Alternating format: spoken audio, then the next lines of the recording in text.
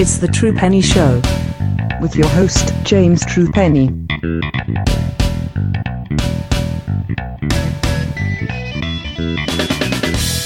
Okay, I'm ready. Okay then. Hello and welcome to the True Penny Show. My name is James True Penny. This is my show. Now, if you were listening to last week's show, we hope you did. Me and John Dinsdale. Sorry, John. Booked at the FMW show. It was a neatest comeback match show, and it kind of got me thinking. We've missed one, which was the 8th anniversary show, which featured Megumi Kudo versus Shark Sashia in a no holds barred barbed wire double hell death match for her retirement, for Megumi Kudo's retirement. And I knew that Chelsea Spollen wanted to do that card because that match was on it, and then I couldn't find that card because it's the only FMW anniversary show that isn't online, which is silly. Yeah, but there you go. I think you can only get it. I think you can only get it if you buy one of the VHS tapes or laser discs on eBay. Our good friends at IVP Video or Rudo Reels will no doubt sort you out. They're nice people, and they pretty much, if you can't find it on YouTube, they've got it in their supply. But it doesn't mean an opportunity to welcome back Miss Chelsea Spollen. How are you, Mom? I'm doing okay. It's nice to be back. It's been a while since I've watched this much wrestling for a podcast, so I'm excited. It should be fun. So we couldn't find the 8th anniversary show, which is a bummer, but we have got the main event, which we will talk about, because we wanted to do a Megumi Kudo special. We'll call this the Kudo special, because we really think she's worth a special episode, and we've done it kind of a 50-50. So sometimes we talk about a person's career, and sometimes we do a match card review. We're doing a card review and talking about somebody's career. Yeah. So we'll start with the career bit first, and we'll do a bit more later on, because we're going to review the card first. Then we're going to talk about some big matches from late in her career, too specifically. But I'll start with this question. What do you think of when you think of Megumi Kudo, Chelsea? Well, of course, I think of the iconic pink Power Ranger cutout gear and the spectacular feathered bangs. And I think of someone who was just really, really fearless her whole career. There are so many things that she did that watching them, I end up watching them through my fingers or screaming at my iPad because she did some really crazy stuff. I also, again, we always end up talking about the fact that, like, she got kicked out of the AJW dojo because she supposedly wasn't on the same technical level as everybody else and had to find her way in FMW. And I kind of feel like you can see that Yokota style in her whole wrestling career, but also that she does some really interesting, unique things with it. She definitely has that really refined technical ability, but she's also not afraid to just throw down with somebody and brawl with them and use her more diminutive size to her advantage as a baby face when she faces bigger bodied opponents. I totally see why she got marketed in a lot of the promotional materials I found when I was Googling around to look at stuff from her career. I totally see why they marketed her as, like, both kind of like a hot babe and also as, like, someone that a teenage girl would buy a poster of for her bedroom to look up to. Like, she definitely has both of those things. Yeah. There is a kind of like, that teen idol kind of deal, isn't there, going on with her? There is, like, yes, boys want a poster of her in her pants, and girls want a poster of her because she's cool. Yes, and and none of it feels manufactured. Like, sometimes that like pop idol quality that some wrestlers have feels very much like there were some marketing executives that had a meeting with the guy that owns the promotion and polished up a girl who had kind of the right body type. And this doesn't feel like that at all. Pretty much everything she does feels very genuine to her, whether it is or not. I never get that sense that it was like, we tried to scrub up somebody who we thought was cute enough to make her into a sweetheart. You know, it just, like it feels like she's very comfortable with that feminine aesthetic in a way that some of her peers who did similar things were not. Yes, I would agree with that. I mean, there is a definite influence on there of people like Ayaki Hamada, who comes along maybe even, just a year or two later, and she certainly had that hardcore wrestler appeal and that teen idol appeal. You know, she was equally at home doing a bikini calendar shoot or, you know, having a street fight with the LCO and bleeding everywhere. And she could do both. And I think she was a strong influence on her, and certainly a strong influence on just the idea of what an ace in a Joshi company should look like. You know, there are, I think people, you could drop Megumi Kudo into stardom like right now and she would fit right in. You wouldn't have to change anything. No, not at all. I think she's a big influence on those girls, definitely. And I think, you know, there's a lot of people like Dahlia Black have said that how much of an influence they were on her. Dahlia's now retired, but, you know, she wanted to be like Megumi Kudo. She wanted to have that aesthetic of danger and aesthetic of resilience, as well as having that kick-ass wrestling ability. You know, she was... And these matches we're talking about today really show how much she was really, really great. And it didn't... I mean, I watched a bunch of matches. There's a playlist which will stick with the Twitter feeds and the Facebook feeds on this of matches I watched. I always watched to wrestle Bison Kimura. And, you know, they're old friends. They wrestled in JD Star, which was the precursor to Arceon, which was the precursor to Stardom. It was Rossy Ogawa's promotion, which was known for its, how can we put this nicely, wrestlers who were more about aesthetic than actual wrestling. But equally, had Bison Kimura as their kind of lead star, and Sumi Sakai came out of there, so they didn't do bad. Let's be honest.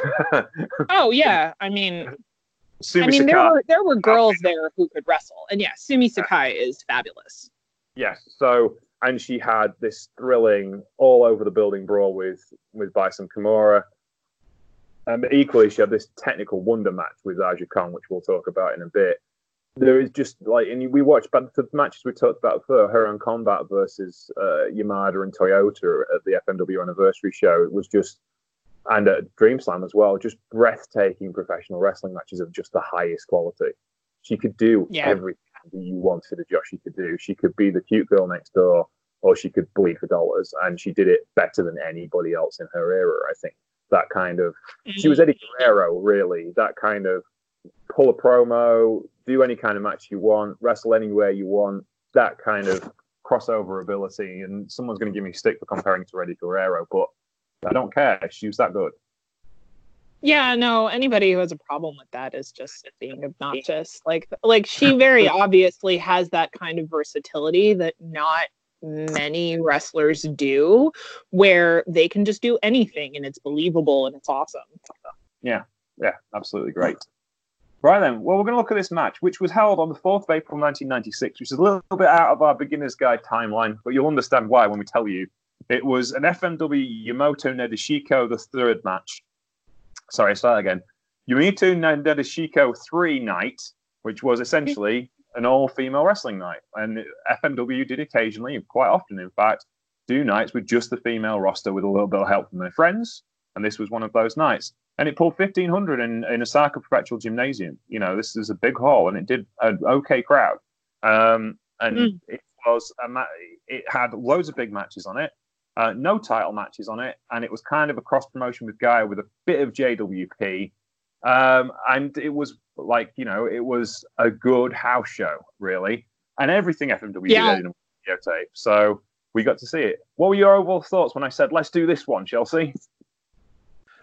So once I glanced at the card, I was excited because I actually didn't realize that FMW did all women's cards, apart from, I think we may have watched part of one for an earlier show. And I feel like really unique women's wrestling is something that FMW has always done really well. So that was exciting. And when I looked at some of the wrestlers on this card, there are some heavy hitters on here. Mima Shimoda is on here, and she is she should be in that conversation for like all-time greats in a way that I just don't think really gets the appreciation for from English-speaking Western fans.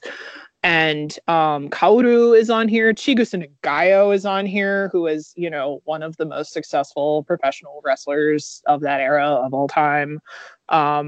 It's a really enjoyable card. Not every match on it is like an all-time classic, but all of it is good and watchable and fun. It's also terrifying about the amount of them that are still wrestling. Yes. Mima Shimoda's still going, isn't she? And she's like 49 and still looks like $1 million and doesn't look like she's aged past like 32. And she was at Korakuen last week because she was she's a ballet in CMLL. She's a manager, and her charge Okamura was wrestling in Korakuen Hall because she's amazing. CMLL, and she wrestles for Oz Academy for occasionally. And who else was there? Cherko Nagashima is in the second match. She still wrestles for Marvelous, and Chigusa Nagayo obviously owns Marvelous and still wrestles for Marvelous. And loads. Bolshoi Kid is still going. Obviously, Commander Bolshoi. She retired last year. Oh, I thought she was still wrestling. Well, still, I mean, she only retired last year. She had a big, long career. Yeah, and Command Bolshoi looks like she's been cut out of marble, and she's like 50 years old. So, but yes. So let's just start on this match. It started with a rookies match with Misai Watanabe and Aki Kambayashi. It was FMW versus Gaia in the rookie form. Well, this was a bit of a blistering matchup, to be honest with you. It was real back and forth. I thoroughly enjoyed it. Kambayashi goes on to become Miss Mongol. She was trained by Atsushi Onita. She's still wrestling. Of course she is. Wow. She's a freelancer. She was one of the FMW dojo. Watanabe I think she's retired, but she was a Gaia wrestler. And she was a lot of fun to watch, really. And she was AJW to start with. She may have gone on to Gaia at some point, but yeah, she was. It was just fun, wasn't it? It was just a fun back and forth matchup. Yeah. My only thing is it has that opening rookie match thing that a lot of Joshi rookie matches from this time period have, of too many push-off drop kicks. That was other than that, it was a perfectly satisfactory opening match, and both of them came off looking really interesting and really fun. So I enjoyed it. Yep. Next up was Chikio Nagashima, who now wrestles for Marvelous, Chigusa Nagayo's company. She wrestled Miwa Sato in 10 minutes and 32 seconds. Now, we've seen a lot of Miwa Sato. She was essentially Megumi Kudo's second in every important match she ever had, up until about 6 months before this, when she decided she'd had enough of playing second fiddle to Megumi Kudo and joined Mad Dog Village, became a heel. When FMW closed down and they stopped booking the women's division, actually not long after Kudo retired, Miwa Sato retired and became an evangelical minister. Huh. So there you go. As I looked her up on Wikipedia and found out she's a member. She wanted something that was the polar opposite of working in professional wrestling, I guess. Yes, there you go. And the good sister had a good match here with Nagashima. This was really good, and you could tell that Sato was a star. And again, it's one of those conversations we have. She was outshone by Toyota and Kudo, and it wasn't really fair. It just wasn't fair that she was there at that time. But then again, would she have got as much notoriety if Toyota and Kudo had gone back to FMW or come out of retirement to wrestle for them? She probably wouldn't have got anywhere near as much traction. So it's kind of 6-1 half a dozen the other. And Nagashima is just brilliant and still is brilliant to this day. And I mean, Miwa Sato is, she was trained by Tarzan Goto, and there are a number of wrestlers who were trained by Tarzan Goto who I don't think of as having anywhere near her battery of skills. Like she has a lot she can draw on. You can tell there's a lot of stuff she can do. And I don't know that everybody who gets trained in that FMW style has that same amount of versatility. So she may have been frustrated with her position there, but I I have to think she benefited from the versatility of the talent she was able to face at the time. Yeah, I would agree with that. Yeah, it's interesting to see how they develop, really, and what's going on with them. And certainly, I mean, Nagashima is still, like, you know, she's still a vital part of Marvelous, and she's considered like a, you know, the aging matriarchal figure behind Chigusa Nagayo. She's got a lot of miles left in her as a pro wrestler, and is still a useful person around. And I took a quick look at her. It's not Ame Below, but she has a Japanese blog. It's Spora. That's what she uses. She has a blog, and she posts a fair number of blog posts with no photos about all the things that she eats and promotional stuff for her wrestling shows. So it's interesting that because a lot of women from that time period don't really have a big internet presence. But I don't know. I thought it was cool that she still has like fans she keeps in touch with, and to leave her comments on stuff when she posts about going to the farmer's market. It's sponsors are still there, you know. They still take an interest in you even though after you're retired. Yeah. Next up was Bolshoi Kid and Saburo versus, well, they defeated Chihiro Nakano and Yuki Nabeno in 18 minutes and 8 seconds. This was two very confused FMW rookies. Also, who is that Saburo guy? I have no idea. He was Bolshoi Kid's tag partner. He was kind of there to direct traffic. Yeah. The only shocking thing about this was it lasted 18 minutes, but the crowd seemed to be well happy with it. I don't quite understand what was going on a lot of the time.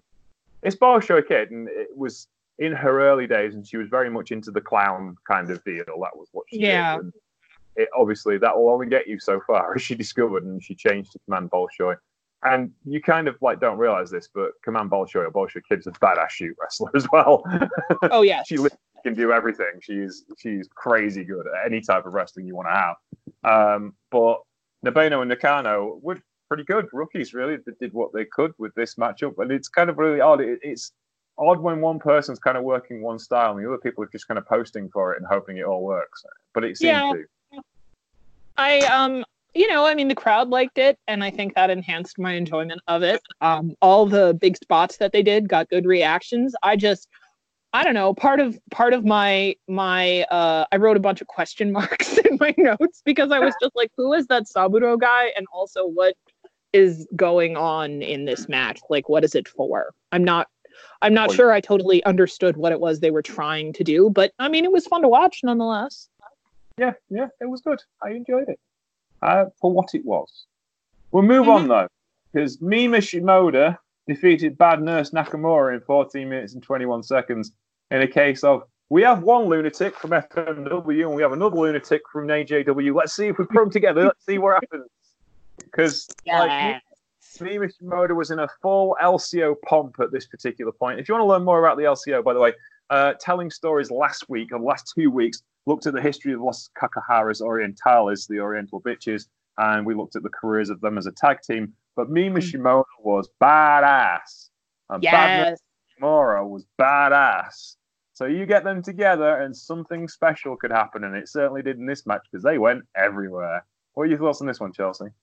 This might be my favorite match on the card other than the main event. I love Mima Shimoda. She has that kind of like, I don't mean this in a bad way, but she has an unrefined, scrappy quality to her wrestling that I really, really like. Like, you can tell that technically she knows what she's doing, but there's something about the way she moves that looks very wild and uncontrolled, even when she's doing things where you can tell that she has enough physical control to execute them safely. And it's really fun to watch because I feel like it makes her wrestling character more believable. Like, it makes the effort she's putting in more impactful. And so I always really, really enjoy her. And I don't know anything about Bad Nurse Nakamura other than that name is spectacular. She was really impressive to me here. And I went to her cage match page and somebody gave her a 2 out of 10 as a wrestler, which didn't seem fair to me at all. I thought she was, I mean, maybe it's because Mima Shimoda was making her look amazing, but I thought she was great here. I thought she did a great job. I really enjoyed some of the crazy spots where they tossed each other around and found weird ways to get into arm bars. And there's one moment, I think, where Bad Nurse Nakamura gets like her neck in the ropes, and it's kind of brutal looking. And I don't know, I enjoyed it. I thought this match was really fun. I think the crowd really connected with it. And I thought that you probably could have put those two in the main event on a card like this, and everybody would have reacted to it even more. So I thought it was really fun. Yeah, also, actually, you know what? I just Googled Bad Nurse Nakamura right before we started this, and she is a hotel manager in Osaka now. And if you find the reference for that on her Wikipedia page, you can see a picture of her in a Japanese newspaper article in her fancy hotel uniform next to a picture of her in the white face paint and a wrestling entrance robe. And I recommend it. It's a good time. Oh dear. There was a good Nurse Nakamura to start with. Oh yeah? Yeah, there was. She was kind of a portly lady in a jolly nurse kind of way, and she wore white with red crosses on it, as you'd imagine a nurse would wear. And then eventually there was a Bad Nurse Nakamura, who is obviously quite slim and severe and face painted. She did have a big feud with Megumi Kudo over the Women's Championship, which developed the character of Kushin Kudo, I think it was, which is it was essentially Kishin Liger basically. It was her metamorphosizing into this badass character, much like the Great Muta kind of deal. And one of the Muta descendants, where she turned up and wrestled in a completely different style and beat Bad Nurse Nakamura. And I think it was the anniversary show 5, I think. But yeah, no, Bad Nurse Nakamura was a lot of fun. I enjoyed her work a lot, and I don't get why other people don't like her. I think it's just because she's kind of a screaming brawl merchant, but there's nothing wrong with that. Clearly, you know what happens on Cage Match sometimes is people will watch like one match on YouTube, and sometimes it's from very early in a wrestler's career, and then they'll give somebody a rating like they've seen a lot of their work, and if there's nothing to counterbalance that, somebody who's actually really good will get like a 0. It's very annoying. Yes, what can you do? Bad Nurse Nakamura, not all that bad. No, and also her name made me think immediately of Shinsuke Nakamura in a nurse costume, which was a little confusing, but it was funny.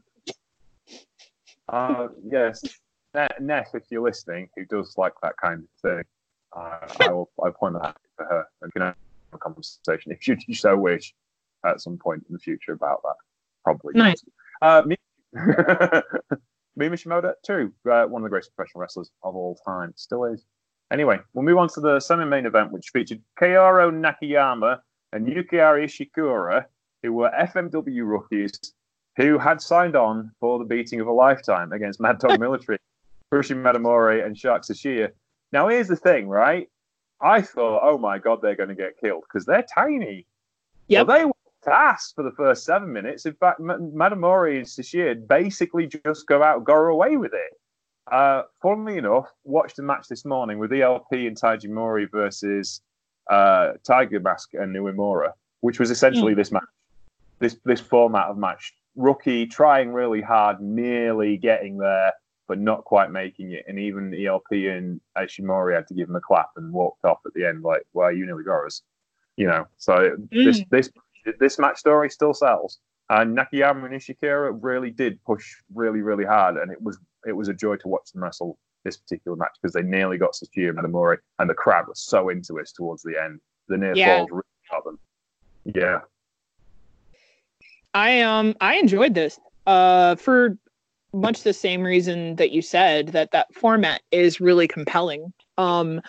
I always feel bad when you see the baby faces who have just like done all the cardio in the world to try to win this thing right away before your opponent can really get going, and then they just get steamrollered. And I like Mai Domari, I think is how you say it. Mai Domari and Shark Tsuchiya working together as a team. Every time they hot tagged each other, I was like, oh boy, somebody is gonna die. They're both very charismatic, and I appreciated that their styles are not at all interchangeable, despite the fact that they have a similar body type and a similar aesthetic. They're still very defined in how they come across. And sorry, I'm not putting my finger on it exactly, but I appreciated that because there are too many modern day matches, I think, with bigger bodied women in them, where those women get booked to behave pretty much the same way by a producer who just doesn't really understand what makes them special. Yeah. And sometimes that can be a little irritating. So I like the fact that there are lots of women in this era who have that kind of body type who are able to distinguish themselves. And that stood out in this match for me. I think it boils down to like the one-dimensional thinking about pro wrestling that we've had for so long. Like, certain people are supposed to do things a certain way. Like, and it comes down to like Vince McMahon Sr., who was a wrestling booking genius. I don't think anyone would disagree with that. He made more money than anyone else did in his era by a long way. And he was the guy that told Andre, don't be a mat wrestler. You have no need to be a mat wrestler. Don't leave your feet. Do the minimum, get the maximum. And that was perfect for Andre in that time period. Yep. And every monster since has had variations upon that theme. But when you've got 2 or 3 people in the same promotion, it doesn't work. Because you just got 2 or 3 lumpy people. That doesn't. Right. It's not interesting. It's no longer the uniqueness of Andre, and then the monsters that followed him, like Earthquake or Bam Bam Bigelow or Big Van Vader. Right. They all put twists on that formula, but essentially it was the same formula that Andre milked for 20 years and made more money than anyone ever has done at the time. But it doesn't. But the reason why is because he was frigging Andre, and there was only one. And when you've got 4 or 5 people who are kind of same, it doesn't work, does it? Yeah, that's true. Yeah. So, not to say that Andre and Vince were wrong. They were perfectly correct to do what they did, but it doesn't stay the same. This is the thing. I think the argument we get with like ruining the business. It's the it's by the way, Catch Wrestling put out something on Twitter today about, I can't remember, one of the early pro wrestlers complaining about people using toe holds in 1921. Frank Gotch uses a toe hold, and it's just wrong, damn it. Where's the skill in that? And I'm like, oh my gosh. Whoever came up with that, if they somehow could see Zack Sabre Jr. in action, their brain would explode. It's like, they don't have to do anything these days to win a professional wrestling match. And it's like, we've been having this argument literally for 100 years now. And it never changes. It never stops. It never goes away. It never goes away. It's the same, like in 20 years' time, somebody's just complaining about the fact that there was only one Canadian destroyer in the match. What were they thinking? There should be 14. Yeah. But it is just like, I think that that kind of like that mentality of you only have one thing of one thing, which is fine. But if you're trying to produce a wrestling show that reaches as many dynamics as possible and connects with as many different people as possible, you just can't have one thing of one thing. Yeah. Like I watched an old IWC tape back, or when me and my dad used to buy up every wrestling tape we could find. We found an IWC tape from the 1970s, and Lou Thez was on it, IWA, and Mil Mascaras was the big draw. But you could see there was a catalogue of wrestlers that they needed. We need a Texan who has a bulldog finisher. We need a Lucha Libre star. We need a technical wrestler. We need a big guy. We need a brawler. We need this. And it's worked. I mean, NWA have done exactly the same thing, and that's perfectly fine because that's exactly the aesthetic they're trying to get. But, it's very much like you can't run a wrestling company like that anymore because your audience is far bigger. And it's interesting that, again, FMW sets the pace for this. We were talking, me and John were talking about this last week about like the blueprint that FMW was for so many wrestling promotions and still is. When you look back at it now, you can actually see a little bit of AEW in this because they're trying to present different characters in a very different way. And it's not blood and violence. Yeah, well, there is blood and violence on gore and AEW, but there is it's kind of a similar kind of thing going on here. Right. Yeah, no, absolutely. I feel like FMW is the blueprint for a lot of the things that, I mean, we've talked about this before, how it's the blueprint for a lot of things that American wrestling fans liked in the 90s that they didn't necessarily connect consciously to what was going on in Japan, but it was obviously the template that established a lot of what happened after. And for sure, I have watched AEW matches before and had that thought of like, wow, I can see a little of Onita's handiwork in there. Definitely. And bear in mind that women got treated far better in FMW than they did in ECW, and were far better represented. So, And they're better represented than they are in AEW, despite the fact that AEW has so many incredible women that work for them. Yes. It's just, and then they let them have dark matches on YouTube instead of letting them have nice matches on their shows. Yes, because they don't know what to do with them, and they haven't got a clear vision of what he wants yet. But anywho, that's the story for another day. The main event then was Chigusa Nagayo and Combat Toyota versus Kaoru and Megumi Kudo. So this was kind of like older race, even though they weren't that much older. The big bruiser races versus the young athletic aces is probably the best way of putting about it. 22 minutes, 19 seconds between some friends having a nice, friendly wrestling match of a sedate Thursday afternoon in Osaka. As you would kind of think, because they were all on the same page. They're all baby faces. They're all mates. And they shake hands, and then they set to and try and destroy each other in 22 minutes and 19 seconds. Oh, yeah. Yeah. Because we're not going to not try. No, you gotta make the audience feel like they got their money's worth. Yeah, and if there's 4 wrestlers who can make you feel like you got your money's worth, it was these 4.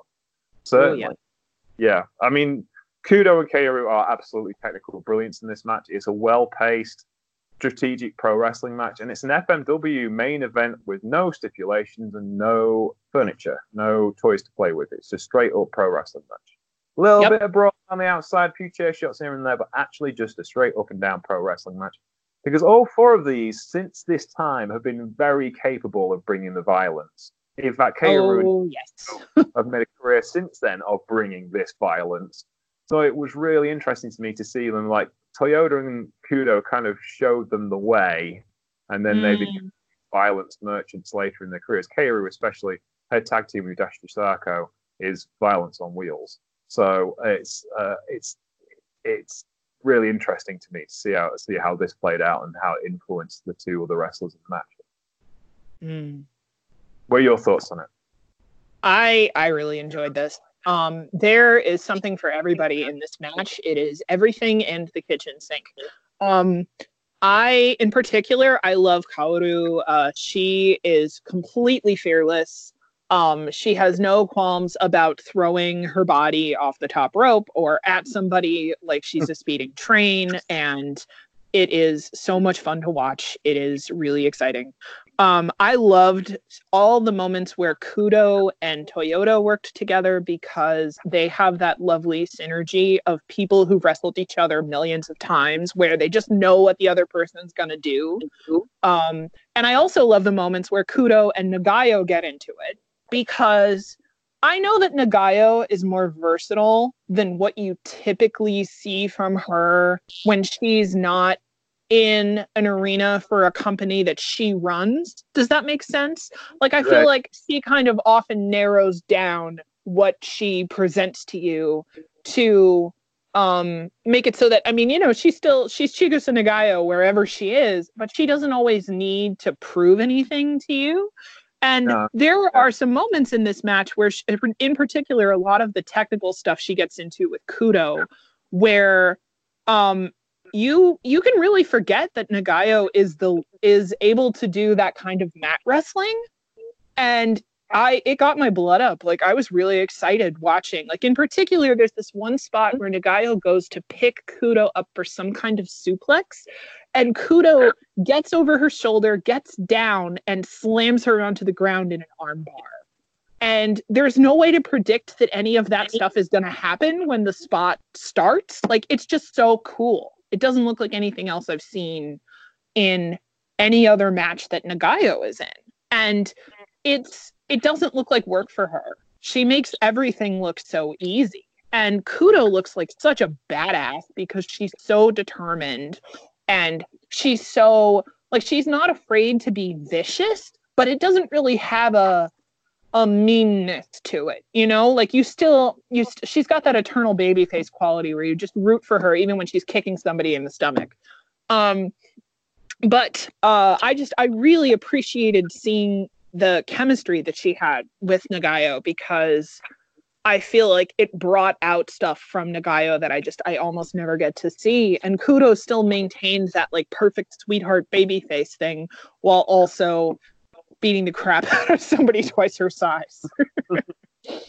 Yeah, I mean, it's a phenomenal match to watch. It's just like, it's a house show. They're not pulling out all the stops, and obviously there's a level that FMW that can go a step or two further than this, but it's just so well put together. It's for professional wrestlers who have honed their craft. It's 1988. Kaoru's had 10 years under her belt. She's no spring chicken by any stretch of the imagination already in this point. You know, she knows what she's doing as a professional wrestler.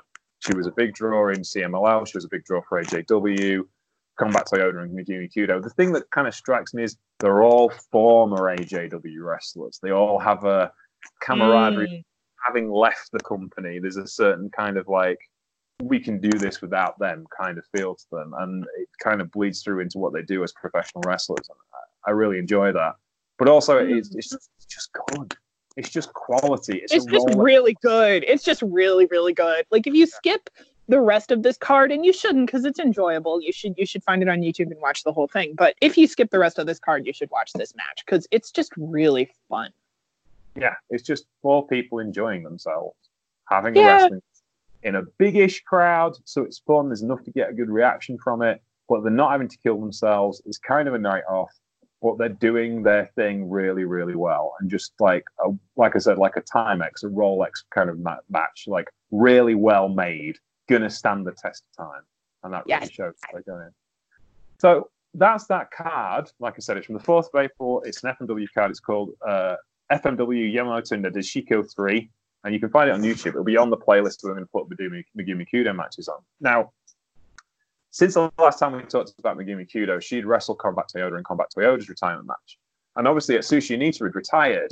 And there was a need in FMW to create as many different draws as possible, because, you know, you can't just pin it on Hayabusa and hope it all works, which is really what they were trying to do. And I looked at this playlist and put together a bunch of matches that were available for you to watch and I could find on YouTube. But the ones we highlighted are the AJW title match, the WWA Championship match against Aja Kong, which we'll talk about, and the retirement from Sashia. But it's amazing how many dream matches she has in this time period. Probably the most famous one to kick things off was the match that she has with Shinobu Kandori, which is an absolutely brutal barbed wire match. Kandori comes to the ring dressed in a suit and proceeds to snip open the barbed wire so she's got something to strangle Kudo with. And then they move on from there, and there is another dream match between her and Mayumi Ozaki, which is just insane. You know, it's a barbed wire boards match, and Ozaki and her have perhaps the best technical hardcore match you'll ever see, because they're both dream level professional wrestlers, and they are still willing to drop themselves in the barbed wire if they need to. And that's another match you should really go see. But the most brutal one I saw of the dream matches in this period was the first match with Shark Sashia at Kurikan Hall in a no-rope barbed wire match. It was so grim that it's even grimmer than the exploding barbed wire match they have at Kudo's retirement. And there literally is blood everywhere. And at the end of the match, Kandori comes down to the ring and bangs on the ring and tells Kudo to get up because she's still one of the best wrestlers she's ever had. And it's that kind of storytelling and that sisterhood and that camaraderie which holds FMW women's wrestling together. What's your thoughts, before we go into these last 2 matches, about that FMW vision that Kudo made? I have to put my finger on it. So this match was, it is a little hard for me to watch because Kudo takes a bump into barbed wire face first. I don't know. I think if we're talking about FMW and the template that Kudo established there. I don't know, James. Sorry, I'm having a hard time articulating it. It's really interesting, I guess, to see the sort of like if I think about FMW as a whole, and I think about Onita's death matches that he had before either his first or his second retirement, I guess. He has a lot of those matches where the person he's wrestling is, like where the wrestling itself isn't really the point. There's not really a lot of like technical wrestling in there. The whole point is that it's very dramatic and very emotional. And it tells you a story and it takes you on a roller coaster and keeps your attention the whole time because it's so violent and because it's suspenseful. And it's fascinating to see a lot of those qualities carried on by women who have this incredible technical wrestling background, trained by probably the best technical wrestling trainer of all time. Like if you ever Googled Jaguar Yokota and you look at her list of wrestlers trained, it's probably the most impressive list of wrestlers anyone's ever trained ever in a career. Like it's insane. And it's really interesting seeing the fusion of those styles where it's not like you ever forget that it's women's wrestling, but there's an absence of the baggage that a lot of women's wrestling has for me in this era from other companies. Like this match takes place in like what, 90, is it 96, 97? Yeah, 96, yeah. Like I think about what was going on in 1996 in what I've seen from WWF and what I've seen, or were they WWE at that point? I don't even know. WWF. And what I've seen in WCW. And maybe because I'm watching wrestling that comes from another culture, so the baggage, if there is some, isn't going to be the same as like my baggage that I have when I watch something that comes from my own culture. But there's something that's heavy about watching a lot of wrestling that comes from other promotions in this era for me, where I watch it and I just feel like I kind of want to fight the people who created it, because I feel like they don't understand what they have. They don't appreciate their female talents. They don't really let them do what they're best at. They want to fit them into either like a Victoria's Secret model kind of aesthetic, or like, you're the girls who can actually wrestle, so it's your job to put on the sexy outfit that you look like you're uncomfortable in and beat the crap out of that girl who has had like 5 months of wrestling training. Like there's this I don't know, something kind of gross about that to me. And this doesn't have any of that at all. FMW never, ever, ever makes me feel that way. And that's not to say that, like we were saying before, obviously they made a lot of money off the fact that they had like hot babes who worked there. And Megumi Kudo was, probably like, there's a reason they call her what, like a hardcore sweetheart, hardcore heartthrob, something like that. Yeah. She still is a beautiful woman. But it doesn't feel like anything about her, like I said before earlier, like it doesn't feel manufactured. It feels so genuine to her, and what she's able to do artistically feels so genuine to her. And I feel like that's true of a lot of the other women in that promotion too, is they're able to be themselves perhaps in a way that they probably wouldn't have been in other wrestling companies that had the same draw.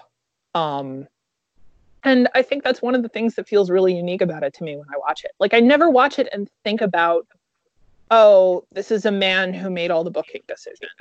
I never, ever have that thought, even though, like, that there's a man who made all the booking decisions. Does that make sense? Am I explaining myself well enough? It seems, when you look at AJW rather, there is definitely a sense of girls being allowed to play in the boys' backyard. Yep. And when you look at JWP, there isn't, because that it's an entirely female-led promotion. LLPW and JWP had female management, there were female promotions. And Yep. FMW feels like that, but Anita's in charge. Anita has kind of tuned into what makes things acceptable for a female wrestling promotion much better, even than the Matsunaga brothers, who were geniuses at it. But they never quite got they never quite got the female angle necessarily the way they should have done. Yeah. I totally agree. And like, there's the baggage I was talking about before. I feel that baggage when I watch Stardom now in 2020. It's everywhere, and not just because of whatever I know about the backstage politics. Before I knew anything about any of the backstage politics in Stardom and what made who retire and why a certain wrestler was or wasn't pushed reportedly, it still feels very much like here's a bunch of beautiful, badass women in costumes that were picked out for them by men, doing sexy photo shoots that were picked out as like, we're going to put you in the swimsuit calendar this year. And I think FMW had some of their ladies do some of those cheesecakey photo shoots. And maybe it's just because it was more tame in that time. I don't know. But it's still, when you watch them wrestle, it never feels to me that way. It really feels like the women are able to have their own unique presence in the product. And it doesn't push those buttons for me where I have that, like, the feeling of, oh, there's a gross sexist thing here that I have to just pretend to ignore while I watch this. Like, I never feel that way. I just get to enjoy it. It's really nice. Yeah, no, I completely agree with you. I think in the modern era, like Sendai Girls and Oz Academy and JWP, or JPure as it is now, they don't have that baggage because they have female management. And, there are some really good-looking women on Oz Academy who use sexuality to the utmost, all the time, and probably do Hikaru Shida has certainly done, like, pin-up posters and cheesecake stuff in the past. It doesn't detract from the experience you have watching Hikaru Shida or any of the girls in that. But whereas in AJW, it kind of got in the way. Yeah.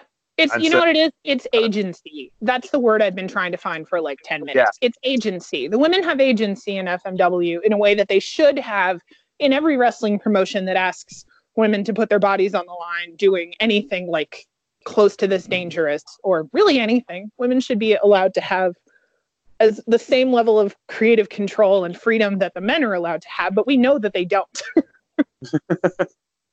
Right, then, let's get to our two main event matches for this particular podcast chat. Let's first of all talk about the Aja Kong match. Now, around about this time period of this particular card, Aja Kong defended the WWA Championship, AJW's top and biggest championship, against Megumi Kudo in a dream match on a big show. And Kudo owned Aja Kong for 20 minutes. Everything that Kong had, Kudo had an answer for. She grounded her. She had everything going her way, but lost the match after 5 spinning back fists. And normally it only took 2. It was an incredibly giving performance from Aja Kong. Let's put that out there first of all. And they are old friends. They did go to the dojo together. So they'd literally been to hell and back together. So it was no wonder Kong wanted to do her a favor. But it made Kudo such a big star in the Joshi world. It helped out FMW, and it's no surprise that Aja Kong went and did a bunch of guest slots for FMW after she lost the title. But this was just such a different match to watch Kong in, because she was in her imperious phase. This was her unbeatable phase. And she nearly gets beaten. Yeah. What did you think of this matchup? Oh, it's so good. I had to take a break in the middle of it and just like take a deep breath and then unpause it and watch the rest of it, because your heart races while you watch it. I love seeing Aja Kong have to push herself to try to do things that you normally don't get to see her do. So there's a little bit of mat wrestling in there. There are some of the kind of top rope spots that she really only does in big matches. Like there's a Steiner in there that the crowd goes nuts for. That is just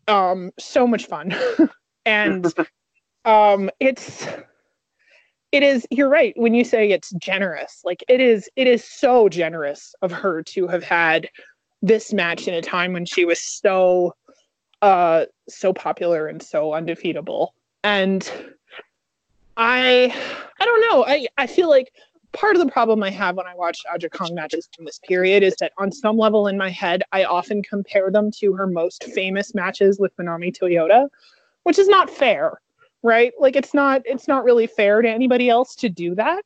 A lot of times when I think of things in that context, I sort of realize that I'm shorting what it is I'm watching in front of me. But I didn't really have to do that with this match. And it's not like Kudo resembles Toyota really at all in how she goes about things. Like her style is very, I mean, she's a Techniker trained in the same dojo, but her style is very different visually.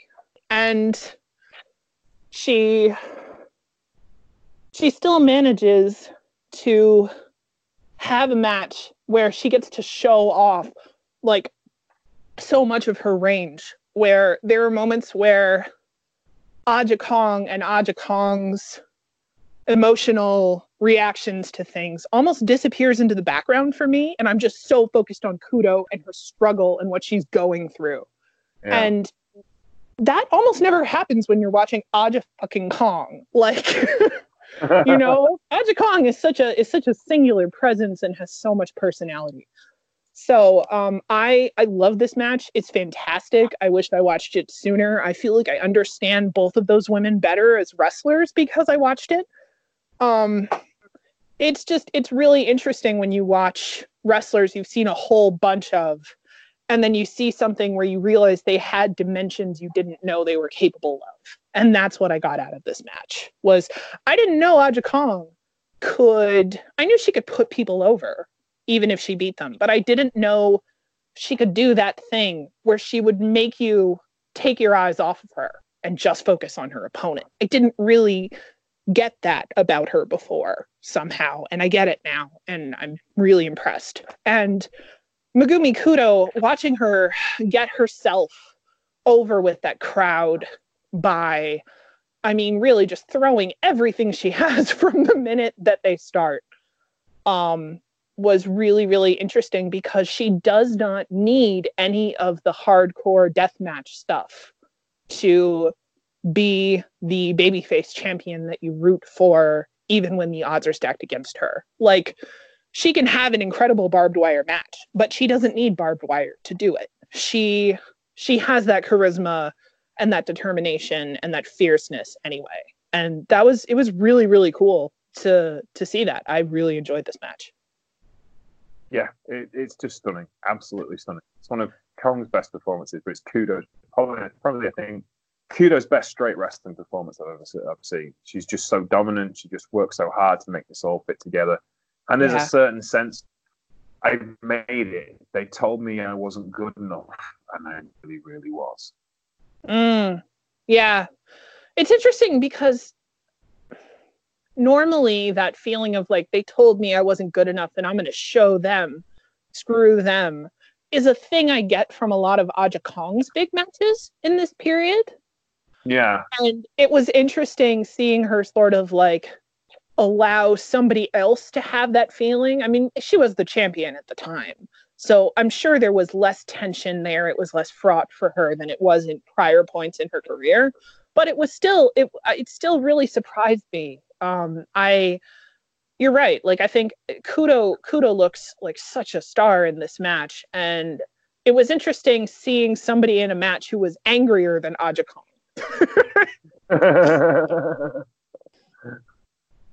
Okay, then. The next match we're going to talk about was Megumi Kudo's retirement match. It was at Yokohama Arena, the home of Joshi in Japan, where AJW did their big shows. It was the anniversary show. Kawasaki Baseball Stadium was going under a renovation, so they went to Yokohama for a change, and Megumi Kudo and Shark Tsuchiya put 14,500 people into Yokohama Arena for the biggest ever card headlined by two women on a mixed gender show, up until WrestleMania last year. That's how long. 14. Wow, I didn't know that. Yeah, 14,000 people headlined by women on a mixed gender show, and it was Shark Tsuchiya versus Mikumi Kudo for the WWA and Independent Women's World Wrestling Championships. And this was an absolute barnstormer. And it was violent and beautiful. And it showed what great heel Tsuchiya was. But also, it really was a well-told, long-planned story. Like I said, it went back to Korakuen Hall maybe 2 years before. There was all sorts of ups and downs, and Tsuchiya turned babyface at one point and joined Kudo, then turned back heel again. They laid the plan for this over a 2-year period, and it was the most thrilling feuds in Japanese wrestling at the time. And they have what match they have to the retirement. And obviously, Kudo's going out there knowing it's going to be her last match, and she does lay it all on the line. I think this may be the best of the hardcore matches, though I think Combat Toyota, purely more on experience and skill, probably gives a better, well-rounded performance. But this is certainly a more emotional match. I'm kind of torn. I love Kudo versus Toyota as the main event. Probably the best hardcore match I ever saw. But this one has a special place in my heart because it's Kudo and because I like Shark so much. And, it's a place where she really got to shine in this hardcore environment. What are your thoughts on this match, Chelsea? Ooh, this is a roller coaster. It makes you have all of the feelings, sometimes at once. This is probably my favorite thing I've ever seen from Shark Tsuchiya, who I feel like gets overlooked a lot, unfortunately, because there are so many other big charismatic stars in FMW, and it feels very fitting as an end for Kudo. Although, of course, it's hard to watch this and not feel like, no, don't retire, wrestle forever. But man, there are so many rough spots in this match. Kudo gets barbed wire in the face. There are some incredible sequences where they trade counters that are so breathless and exhilarating that you forget that they're surrounded by barbed wire. And then, oh, hey, there's a few moments where you remember it like just before something happens, and then you have to cringe and watch something through your fingers as somebody takes a lot of damage. The power bomb into the exploding barricade is a lot. I don't know. It's hard because this kind of match is very emotional, but I feel like because it's so violent, I sort of reduce it to its parts when I'm thinking about it, which is probably not fair to it. For me, I think the part that stands out the most in my memory, partly because this is just so long, it's 20 minutes, I think. Kudo, at the end of it, has burns on her arms that are so bad.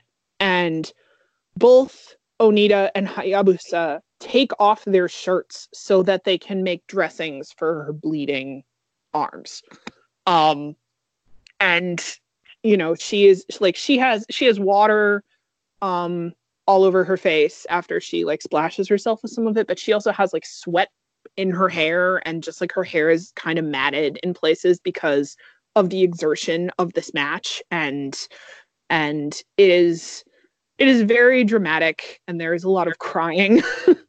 And I don't know, I did enjoy this match, but there's something here that's missing for me compared to her matches with Combat Toyota, and I can't really quite put my finger on it. I don't know if it's just that, like you were saying, Toyota is a more well-rounded performer than Shark Tsuchiya, maybe, or if it's that maybe it's because it's Kudo's last match, and I sort of feel like there was something I was expecting that I didn't get. I don't know. I had some question marks in my notes about that because I feel like there was just something kind of missing for me.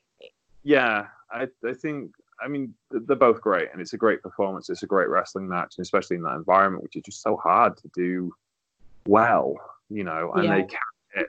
It was better than Tenryu versus Anita. It was better than some of the matches that Anita had, certainly. And oh, yeah. Yeah, and there was a camaraderie between Combat and Kudo. No matter when you saw them wrestle, who was face, who was heel, it was always something special. It's that Tiger Mask and Dynamite Kid thing, isn't it? Yeah. Tiger Mask versus anyone is great, but against Dynamite, he's just superb. And Dynamite versus anyone is great, but against Tiger Mask, he's just on another level. They were always there was always this feeling they were waiting until they could wrestle each other again. It was the perfect marriage. And I get that same feeling with these two. They are best friends. And, you know, if you watch the history videos of the FMW stuff, you can see that afterwards when Combat had been retired for a couple of years and she was starting to make history videos of what she'd done in her career, they're so close and they're such good friends and they've had this sisterhood. And I think that Shark had some of that spark because she was part of that FMW tradition, but I think she wasn't quite the way and it's not her fault. She can't help it. It's just the way it is. And it was she was still brilliant, but it was just she plays more like a one-dimensional evil bad guy in this match, I think. And with Toyota Kudo, you have that history and you have that synergy and you have that like wrestling soulmates thing that means that there's some kind of warmth and friendliness in their physicality that is kind of missing with Kudo and Shark. I mean, I feel bad talking crap about it because it's a great match and it is so brutal. My God, like they both put so much effort into it. It's amazing. But yeah, I don't know. It didn't just make me sad because Kudo was retiring. I was just kind of, I don't know. Some part of me is sad that her retirement match was with somebody other than Combat Toyota, I guess. I think she wasn't ready. You know, I think she wasn't ready back then. And a year later she was, and it was the right time to go out whilst she was the biggest star in the company, essentially. And she got the biggest. So I think it was the right decision, business-wise, and the right decision for her personally. Of course, Megumi Kudo went on to marry Bad Boy Hito and we have a happy retirement, but she still pops up from time to time at wrestling events all over the world, and especially in Japan. Thank you very much for listening today. We appreciate your listening ears. I'd like to thank Chelsea Spollen for giving us this wonderful roundup of the Kudo special. Oh, well, thank you so much for having me. This was really fun. It was. It's one of the best ones we've done in a while. I've really enjoyed it. And the Beginner's Guide 51st. We go into our second half of the century. Can you remember back when we started on the Oh my God. Was that like 5 years ago or 4 years ago? 3 years ago, I think. We've done about 50 episodes in 3 years. And then, you know, it's just like, and Spindler said, you'll never cover everything. Well, we're giving it our best shot. We're going to try, damn it. Gonna try, damn it, yes. But thank you very much for listening to the Beginner's Guide to Japanese Wrestling. You can find Chelsea at Panels and Pros on Twitter. Is there anything else you'd like to plug? Not at the moment. Maybe next time. Okay. You're working on some things. Are there irons in the fire? There are a few, yes. I'm toying with starting a YouTube channel, which may or may not have something to do with wrestling. I don't know. We'll see. Okay, we'll look forward to that. You can find me at Sheriff Lone Star on Twitter. You can find the show, Troopany Show, on Twitter, and you can find us on Patreon, where you can keep the Troopany Show free forever for everyone. You can also find us on Facebook. Go have a look at our sponsors, Indie Empire Magazine, and of course, Powerslam.tv, our partners, where you can get a free month when you use the code MulletWatch. Thank you for listening today. It still makes you laugh. It does, yeah, it's great. It is, isn't it? It's the best thing I came up with in my entire wrestling journalism career. We need a code for this, MulletWatch. There you go, perfect. Makes us laugh every time. Thank you for listening today. Where was I? Yes, this week we will be having more telling stories, continuing the stories of the forgotten tag teams. I'm not sure which one I'll pick this time. It might be something a bit different. We've had the Royal Brothers, we've had the LCO, we've had Doc and Gordy. I'll have to think of somebody else. But anyway, that'll happen later in the week. In the meantime, enjoy some wrestling. We'll be back next week. We'll look at New Japan, New Beginnings, and we'll be looking at Suzuki versus John Moxley, which should be interesting, to say the least. But not as scary as Mimi Shimoda versus Bad Nurse Nakamura. Take care, and we'll see you soon. Bye.